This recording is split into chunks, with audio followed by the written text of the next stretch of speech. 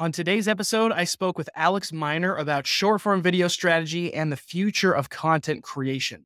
Alex is a top voice in the podcasting and videography spaces and has been building a personal brand through both mediums for years. So he's uniquely qualified to talk to us today. So let's dive right in. So let's start from kind of the ground up, the basics.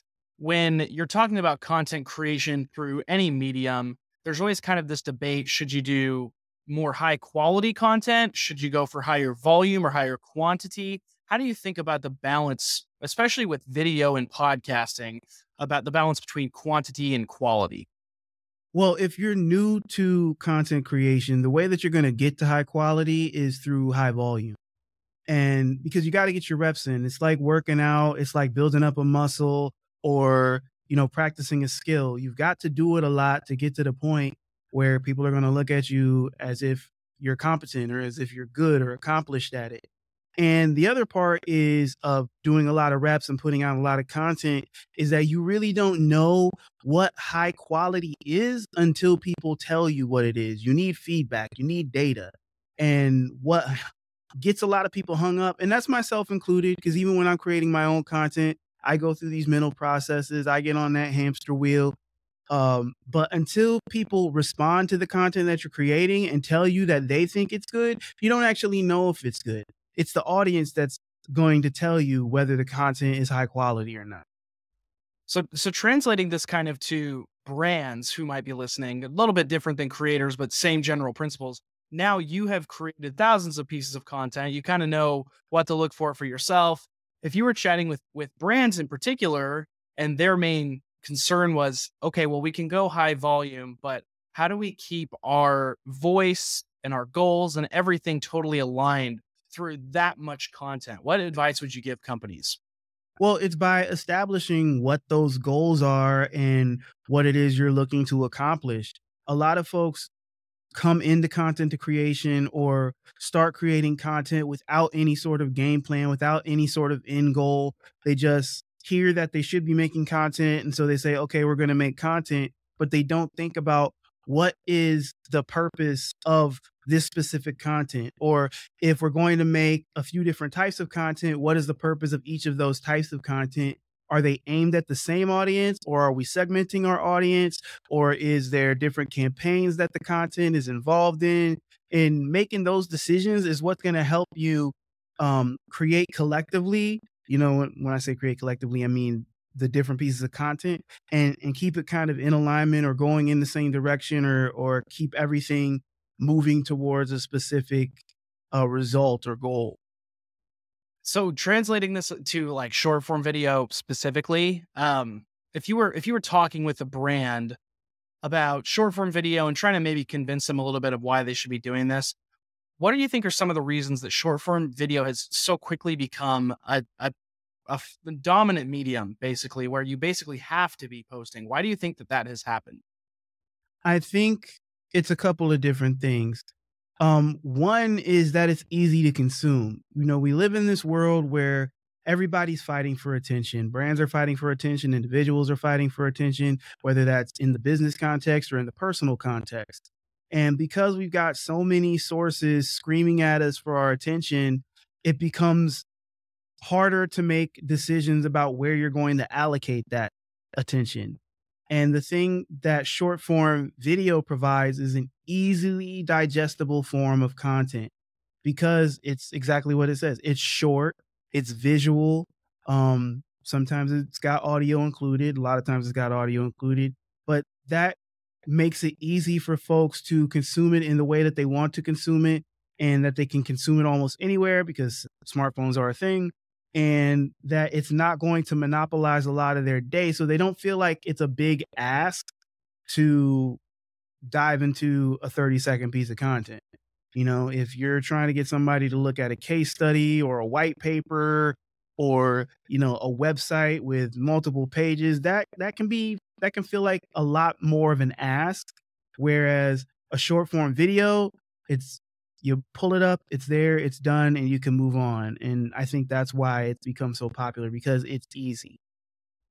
The flip side of that argument, I guess people could say, okay, well, yeah, it's short, it's more digestible, but it's harder to give value in a shorter form piece of content. What would be your response to that? They're exactly right. It is harder to give value in a shorter piece of content. You've got to be very intentional with it, which is why a lot of folks, um, shy away from it or they give up on it because they don't practice enough to develop that skill set, or they don't go look for help to learn how to give value in that short time span, or how to craft the content with that digestibility in mind. And there are different frameworks out there. There are different programs. There are different agencies like ours that can help you, or coaching programs, or free content on YouTube and Instagram and TikTok and all these places that can kind of teach you different methods for how to create this content. And truthfully, it only has to be as difficult as you make it. But the more intentional about the creation you can be, the more effective that I think you can be on purpose. Now, that's not to say that you can't be effective without being super intentional. You can, but a lot of times when that happens, it's on accident or it's just because you got lucky. But when you approach it with intention and a framework, and you're like, okay, these are the steps I take. This is the way that I create the content. This is what I'm making the content about. You got a better chance to like hit those different marks, or check off the list of whatever is valuable to the audience you're trying to cultivate. So let's say that a brand approaches you and they're like, we want to do short form video. We're all in, but we have no idea what the right baseline strategy is to just get started.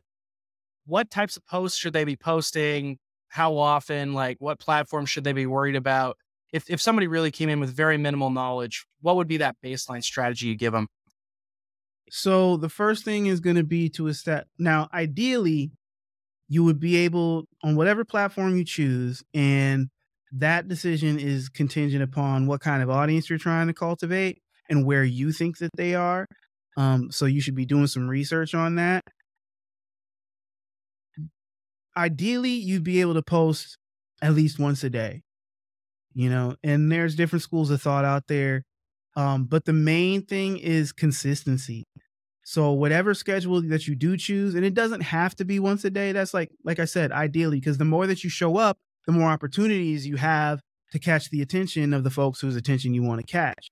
So ideally, at least once a day on whatever platform it is, with some caveats, because some platforms may not respond the best to posting every day. But if we're talking things like Instagram, Facebook, TikTok, YouTube, those actually do respond well to posting every day. Um, Excuse me. I thought I was gonna sneeze. And but whatever schedule that you choose one that you can maintain, that you can be consistent at without it negatively impacting the way that you have to run your business, because we got to keep the business running. If you can't run the business, what's the point? Um, and that may require you having to set aside 1, 2, 3 days a month. You got to figure that out for yourself for specifically creating that content, so that it's not you're trying to create the post every time you go to post, which is why most people find it unsustainable. They're trying to create and post on the same day. Um, which is why you hear a lot of folks talk about batch creating, which batch creating can look different. Like I know one guy recently saw a post from where he talks about he does batch creating, but he only creates like 3 or 4 pieces of content at a time. So he's doing it every few days, but that's more sustainable for him than trying to create every single day. Other folks, when they batch create, they're trying to create a week's worth of content. Other folks, when they batch create, they're trying to create a month's worth of content. So it's really up to you what your batch creation looks like. But the underlying premise is that you're trying to create more than one piece of content in one sitting, so that it's less pressure on the day of to be able to post. And what metrics should we be looking at that actually matter? Because there are obviously some vanity metrics that can tell you one story. What is the holistic view of what we should be measuring so that we can actually figure out what's working? Um, there's really only two things that matter to me. And the first thing is going to be engagement.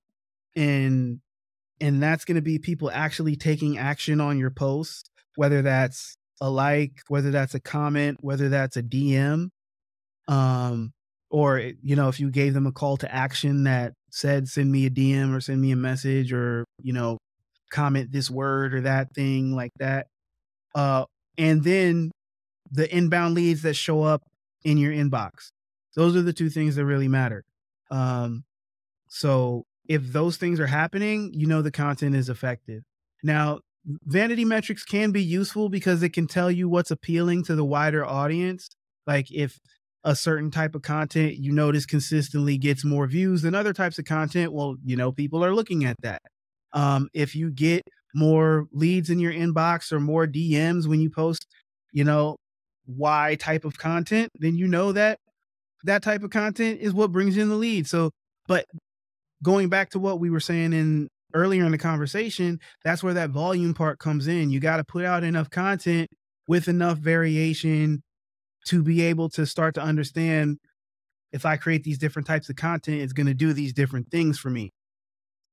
So for yourself, if you're looking for a client, for your own content, whatever, and you're thinking, I've got the short form content, but I kind of want to connect it with longer form podcasting or video. What's the connecting point there? How do you balance those and connect them together? Um, there's some different ways to do it. So so if we're talking about connecting short form content to longer form like podcasts or YouTube specifically, one way is to create the short form content from that larger content. So repurposing a long form video or a podcast into short clips that you can then disseminate across your social media platforms. It's like giving people the trailer to the movie, right? And that's how the movies get people to come out. You show them a piece, you entice them, you make it look exciting or intriguing. You do the same thing with your long form content. You create shorts out of it. You tell people like, "Hey, here's the thing. It looks great, but it's part of this larger piece. If you want to check out more, go holler at that."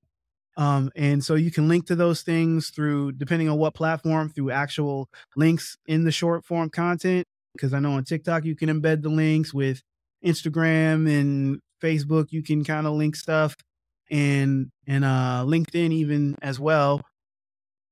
And so there's that. You can set it up so that the links to that longer content or those profiles or pages are in the profile of whatever the platform is, link in bio, that sort of thing. So there's always ways to link back to it. It can also be, you can also reference the longer content in the copy. You can put calls to action in the short form content talking about the longer content that you have. So there are different ways to go about it, and you can experiment with those and figure out what's the best way to get folks over to your longer content. And yes, you should have longer content to go along with and supplement the short form content. Yeah, I mean, on this subject, kind of brings to mind the idea of video podcasting, which has become increasingly more important, more prevalent. First off, why do you think video podcasts is an emerging trend? I don't think it's an emerging trend. I think it already is the trend. Um, and that being said, I mean, there's caveats to that because according to the latest numbers that I was able to find, only it was like less than 30% of podcasts create video content. But you see that the some of the biggest podcasts in the world now have a video component if they didn't start that way. And then some of the biggest podcasts have always had a video component. But then when you start looking at surveys and data about discoverability of podcasts, you'll find that most folks are saying that they're discovering new podcasts via social media video content.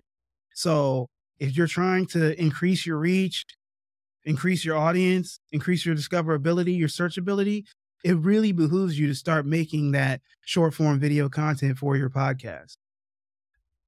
And where do you see this going?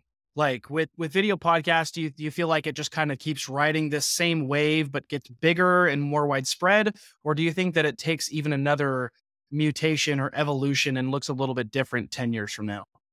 I think it's the natural evolution of the art form, I guess you'd call it. Just because podcasts are like the new radio. right? And now video podcasts are becoming like, I guess, the new talk shows or the new news program, depending on what kind of, podcast it is.